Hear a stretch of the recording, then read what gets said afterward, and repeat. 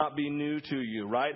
We are being empowered for God's purposes. And so when we look at Orphan Sunday, it's not just a day to go, orphans, woohoo, and we raise flags with an O on it for orphans and go, da-da-da-da, we love you, right? And no, we say we want to recognize this is a Sunday that is a focus of why we are empowered, because we actually believe that God wants to move in and through us for those that are in need, those who are oppressed, those who are marginalized, and those who are forgotten.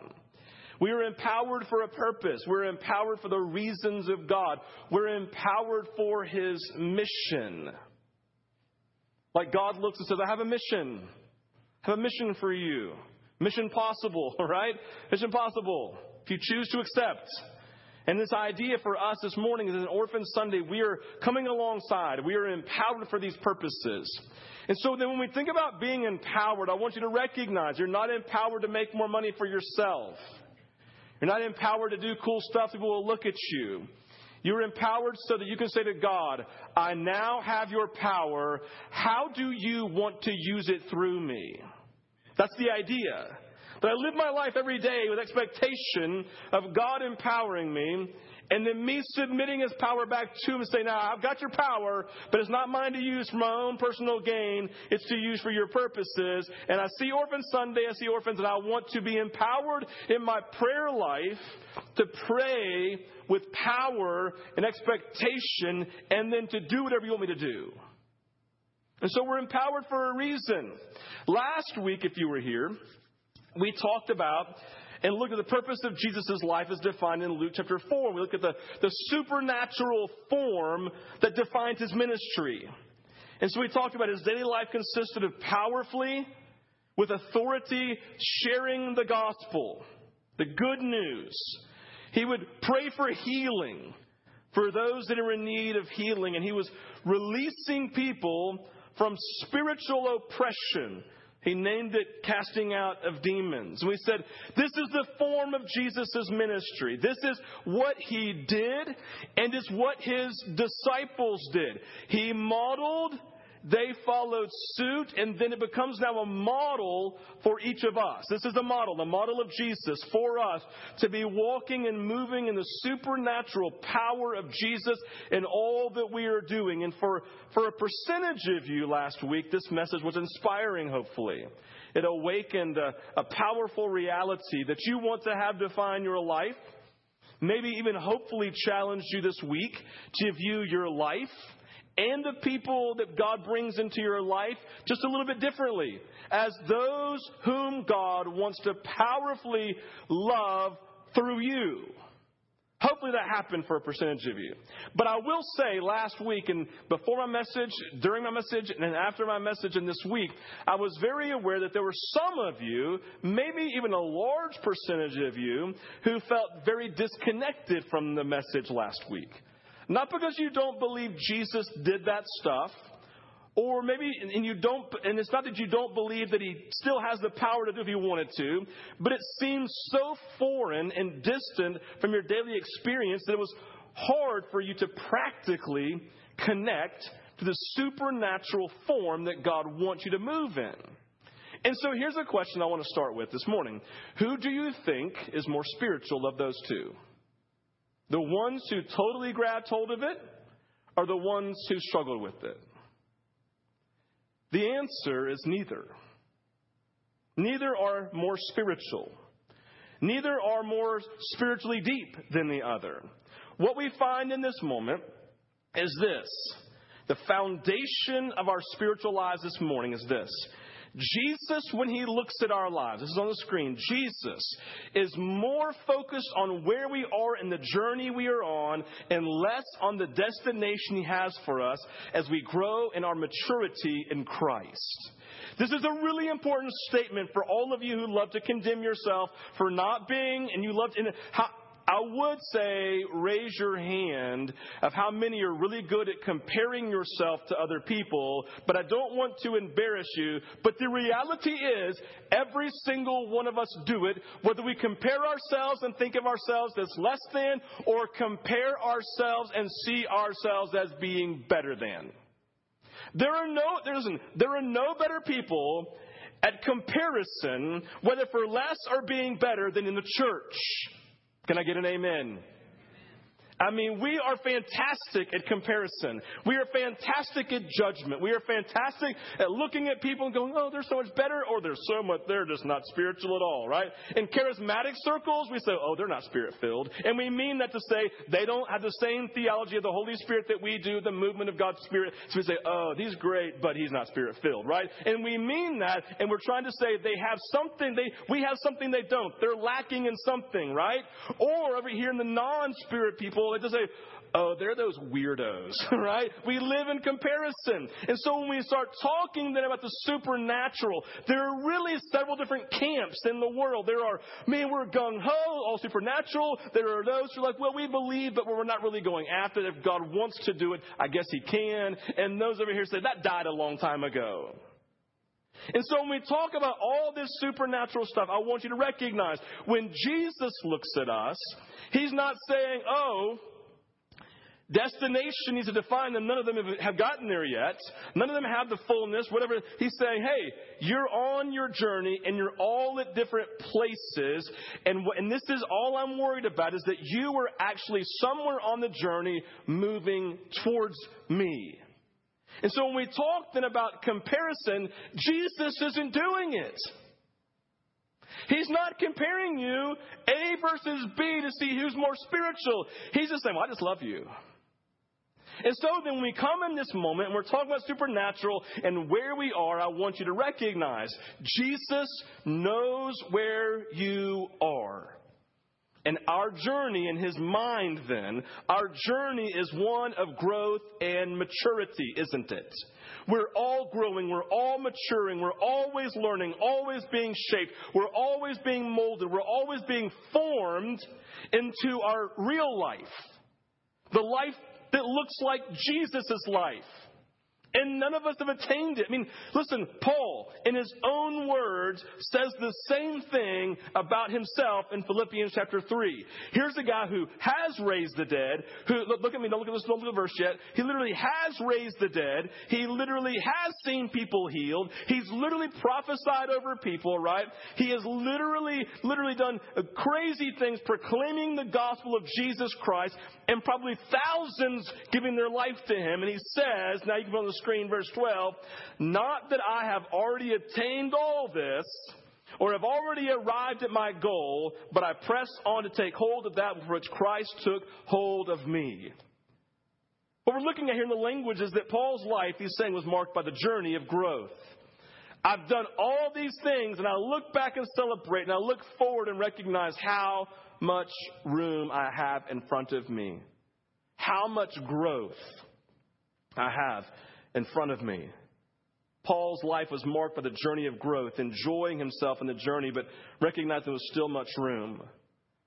Then he comes and talks about the church, the people of God, the body of Christ in Ephesians chapter 4. And you got to recognize in this, if you've ever heard of the fivefold ministry, he comes in the beginning part of chapter 4, and he starts talking about where we are. He starts talking about our need for maturity in the faith. He starts talking about how Jesus has empowered us. He's like literally given us gifts, and he names APES, apostle, prophet, evangelist, shepherd, and teacher. Those are new to you. We just call it the fivefold ministry. Apostle, prophet, evangelist, shepherd, and teacher. And what Paul says is, God has poured out these specific giftings on individuals in the church so that he can take those who are young and who are immature, they can lead them, they can teach them, they can raise them up and cause maturity to happen in their life. And in verse 14 and 16, then, after this has happened, this teaching, we will no longer be infants. Chapter 4, verse 14 through 16. Then we will no longer be infants tossed back and forth by the waves and blown here and there by every wind of teaching, and by the cunning and craftiness of people and the deceitful scheming. Instead, speaking the truth in love, we will grow to become in every respect the mature body of him who is the head, that is Christ. From him, the whole body, joined and held together by every supporting ligament, grows and builds itself up in love as each part does its work. I read from the NIV. This is the English Standard Version. Different words, but the same mentality, okay?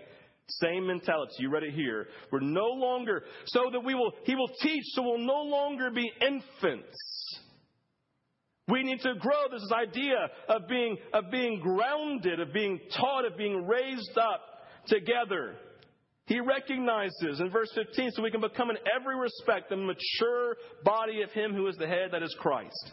So in light of our conversation last week of the supernatural works of Jesus, about the life of empowerment we've been talking about the past 2 months, I want to look at the journey that you are on and that I'm on.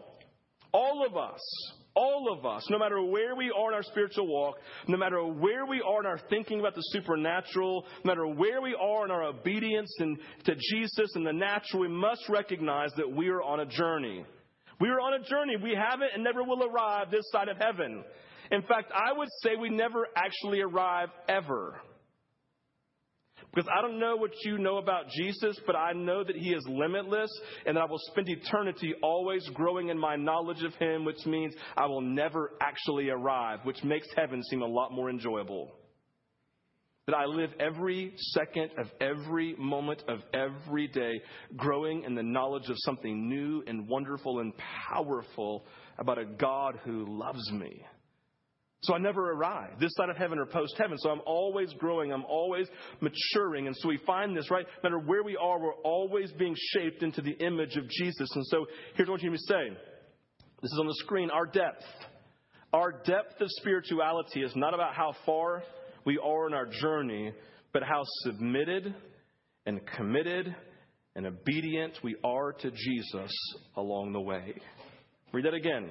Our depth of spirituality is not about how far we are in our journey, but how submitted and committed and obedient we are to Jesus along the way in every moment of every day. I can be fully submitted to Jesus yesterday and be doing well in the spiritual journey, be fully unsubmitted today and having stopped moving forward. And someone who, quote unquote, is much younger and less mature in the faith can be fully submitted, fully obedient, and fully committed to God and be doing much better on their journey in the faith. Do you see that? That's why I said it earlier. There's no one who's more spiritual. Because what Jesus is looking for in the context of our journey is a submitted, committed, and obedient people. So Timothy came up here into the Nene for us, right, and talked about elevation. How many of you were doing it, by the way? I wasn't looking at here. Thank you. Yes. Lucy, I saw it. I was. Watch me whip. Watch me. Whatever. Do the whole thing, right? So we believe at Vintage. How many of you know that our youth still need to grow mature? Raise your hand.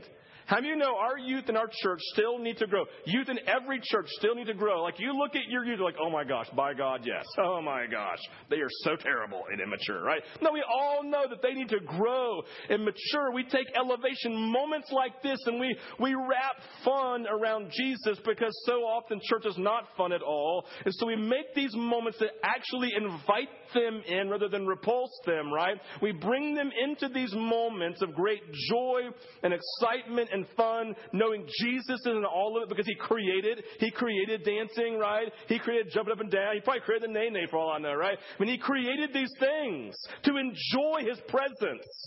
And so we bring our youth in and we create these moments. Why? Because we want them to know Jesus. We want them to surpass us. We want them to not fail in college. We don't want them to fall away. We want them to have such an authentic relationship with Jesus that when they go off to college, they don't talk about surviving. They talk about bringing revival. We want them to thrive.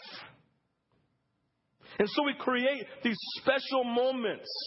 We are leaders. Like you know, all of our leaders have jobs just like you, right? 9 to 5ers, maybe 6 to 8ers. I have no idea. And they are then coming and discipling and mentoring and meeting with our students during the week. They are coming on Sunday night, right, and giving several hours to our youth. It's a beautiful thing. They went this weekend and got no sleep. And then they had to go to work tomorrow morning. Looking just as bad as Timothy looked this morning, right? I mean, you know what I'm saying? Here they are because we believe that our youth need to grow in their maturity and knowledge of Jesus. And the same thing is true for all of your children this morning who are in Vintage Village. Listen, hear me. We do not believe at Vintage in glorified babysitting. Do we, Lori Deal? We do not believe in that.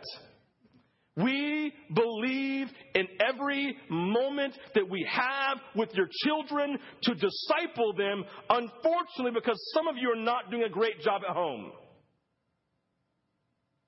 And so we're going to do our best to bleed the love of Jesus all over them every single second of every moment that we have them in this building so they can grow in the maturity and the knowledge of Jesus, so as 10-year-olds, they can lay their hands on the sick and see them healed. So that they can proclaim the gospel in moments wherever they are. So they can just be kind to people who are not kind to them. But here's the piece you have to recognize. No matter where we are on our journey, we are just as much in need of growth and maturity as our youth and our children. And maturity for us into these deeper things of God's Spirit is dependent on our submission, commitment, and obedience to Jesus. We want to be empowered. We want to see the things of God. Then we have to recognize in humility that we are on a journey, always growing, always maturing, every day, needing to submit ourselves, commit ourselves, and live obedient to Jesus. Yesterday's submission does not fit for today. It's a new day. We slept, and we had to wake up again and make a conscious decision. That's the thing about sleep. We don't live in one constant submission to Jesus. It's an everyday, we go to sleep, and then we submit ourselves in our sleep, and then we wake up to a new day that requires submission, commitment, and obedience again. Every day is a journey that we are on. And our spirituality is not better than someone, because every day we're all at the same place in need of submitting, committing, and obeying Jesus every day. We are just as much in need. So let's put that in context then of our conversation from last week. Think about this for your life and where you are on your journey. Here's a question. I didn't put this on the screen, so just hear me. What are the things you see in Jesus' life, like in his life, the things that he did? Pay attention real quick. Think about Jesus' life. What do you see in Jesus' life that would require the most help from Jesus in your life? Like to be like him. If you look at the life of Jesus and you see the things that he did, like things that seem supernatural to you, and just things that seem like natural everyday life. Like, could you imagine, for those of you who have the power to bring people onto a team in your office, could you imagine saying, the best idea today would be to bring a thief like Judas Iscariot onto my team, and then to bring Simon the terrorist onto my team? That's a great idea. Like, do you have the ability to see beyond people's stuff, to see the God thing in them, right? So that you would bring people like that onto your team. I would need Jesus to see beyond the surface of that to bring them onto staff at Vintage, I'm just saying. Right? To see people for who they really are. To see beyond the surface, to get to the very core of what Jesus sees. It's going to require a supernatural work in my life to see that. It's going to. What do you see in Jesus' life that's going to require the most help from Jesus in your life? Some of you would require great help and power from Jesus to work up the nerve to lay hands on a sick person, to pray in faith that Jesus would heal them, to kneel down for a person who's died and to pray that God would to raise them up from the dead. It would take a lot for you to proclaim the gospel with authority, to stand up at Starbucks on a chair and begin to preach, right? That would require a lot from some of you. You would not be able to do that in your own strength, right? You would need to grow and mature. God would to grow and mature you in this area. The idea of doing this seems scary and overwhelming. But I would say that Jesus wants to grow all of you in this area. He wants to give you this supernatural ability to see sick people and not think doctor, but to think healing. To see a lost person and not think, oh, not a Christian, right? But to see, oh, Jesus loves you, right? It requires a lot. And some of you are like, that's just so scary. I would need Jesus. And others of you are like, man, no, I live and I thrive in that. What if God said, I want you to invite a homeless mother of 4 into your home for the next year and give the best of your time, your energy, and resources of your life to help her and her children thrive in life, giving about probably a quarter of your yearly salary to make sure that they make it? Or what if I said to you, God was saying, every single one of you needs to bring an orphan into your home in the next year? What if I told you that? What if God said that? Not me. I'm not saying he's saying that, but I'm saying, what if he did? Right? Because all in our journey, Jesus can do whatever he wants to do in you, right? He has the right and the power and the authority as Lord over your life to tell you to do anything, to say anything, and go anywhere. He's Lord. Please stop. Listen, you got to recognize, look it up. Look at the word Lord. Go to Bible dictionary and look up the word Lord and see what it means. Someone's complete right to do as they will in your life and to move you as they will. Jesus Christ is Lord. So he's coming in this moment saying, I want to bring an orphan into your home. I want to bring this mother of 4 into your home, throwing your life, your normal life out of whack. You can't go to the store when you want to. You can't go on vacations when you want to. You can't use your retirement like you want to. It's devoted now to somebody else. And in that moment, many of us who are comfortable praying for her finances and believing God for a miracle, right? And praying for healing and restoration and even maybe praying for resurrection in this moment, all of a sudden would seriously struggle and maybe even balk at this request from the Lord. We would. While others who maybe are completely overwhelmed by praying for somebody raised from the dead might feel completely empowered to invite this mother and children into their home. And herein lies the secret of the supernatural in our lives. Are you ready for it? The secret of the supernatural in your life. The most supernatural acts of God in our lives are the things we do which require the greatest intervention of God's power in our lives. I want you to let that just marinate with you a moment. The most supernatural acts of God in your life are the things which require the greatest intervention of God in your life.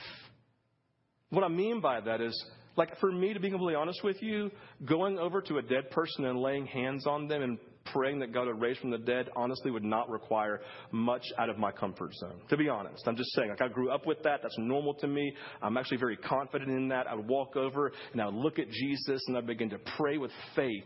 God, raise this person from the dead. I would do that. And I know for some of you, you're like, oh, they're dead. Their body's really cold, right?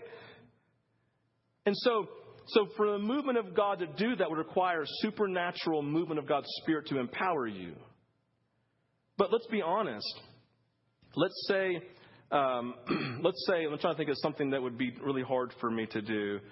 I can't think of anything off the top of my head. That's not that I'm great at everything. It's not coming naturally to me. Sorry. But imagine, like, for example, so let's think about children's ministry here at Vintage. I mean, I got people who are scared of kids. Or they say things like, well, I used to do that. Or they say things like, that's just not my thing. All right? And there are some people who have their ball sitting right here, like a Lori Deal right here, others of you, who are like, children, all day long, I love children, right? And to ask you to serve for a month in the children's ministry would not require much energy for them. But for some of you, you're like, oh, kids, Jesus, I promise I love them from a distance, right? And it requires a supernatural movement of God for you to actually choose to engage them for a month in a room. And when that happens, the supernatural movement of you being graced to go work with children for a month in the power of the Holy Spirit is equal to the same person who's afraid to go lay hands on the sick and see them healed and then being empowered by God's movement to make that happen. And so what we're getting at this morning in the context of the supernatural, I do believe that God wants to move in all of you in the form of, which I've seen all of you except being raised from the dead, I've seen lots of people like miraculously healed, like in the moment, like leg short, leg grow. I've seen that. It's crazy stuff, right? I've seen a person who could not bend over for the last 6 months, lay hands on them, they feel something burning, and they immediately, as they're weeping, bend down and touch their toes and do it over and over and over and over again. A fast food restaurant weeping, praising Jesus because he just healed them. I've seen this. Right? As I was jumping up and down, spinning in circles at the restaurant. It's crazy stuff. I'm like, what's wrong with you on drugs? Kind, his name's Jesus, right? No, it's this great stuff. But for some of you, it's like, oh. And so my point is, God's desire is not just to pigeonhole the supernatural for us. His desire is to say, hey, in every area that you can't do it, my supernatural power will come and move through all of you if you will submit, commit, and obey. Submit, commit, and obey. And as we say, God, I take this step into this thing that's so far outside of my comfort zone, he says, thank you for taking the supernatural step of obedience on your journey. Listen, I heard Jack Deere say one time in a book, and it was so practical. He goes, if you're not ready to pray for cancer for someone yet, then don't go big. Pray for someone who has a small headache and just start there. Because it just seemingly is easier to pray for someone with a headache than someone who's dying. And it was like a really practical teaching about praying for people. And so my point is, in all of these, submission and commitment and obedience, it's all these practical, simple steps that we take every day. We are just as in need of maturity and growth as every single kid that went to Elevation this week. This is like every single child who's back here in the village.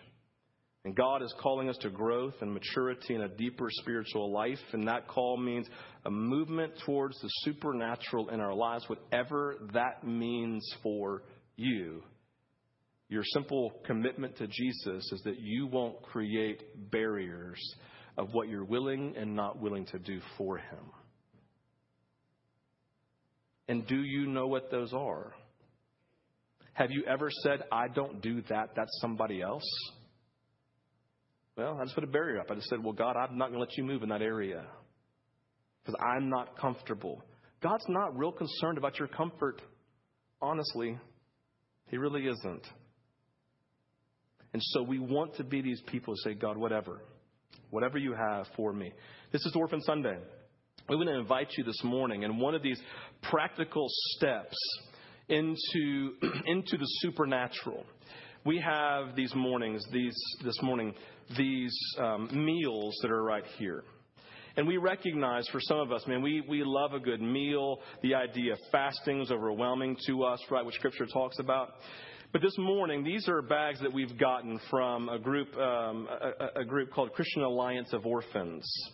And basically, these are meals that they send all over the world to places where orphans are living and literally do not have resources and do not have food, okay?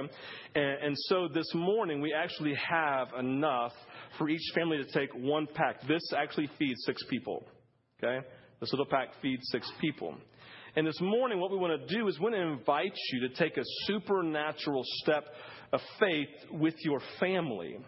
A step of growth, a step of maturing by saying, with my family, we want to come and we want to take one meal and we want to empathize and identify with orphans who are all over the world today who are living hungry and have no food.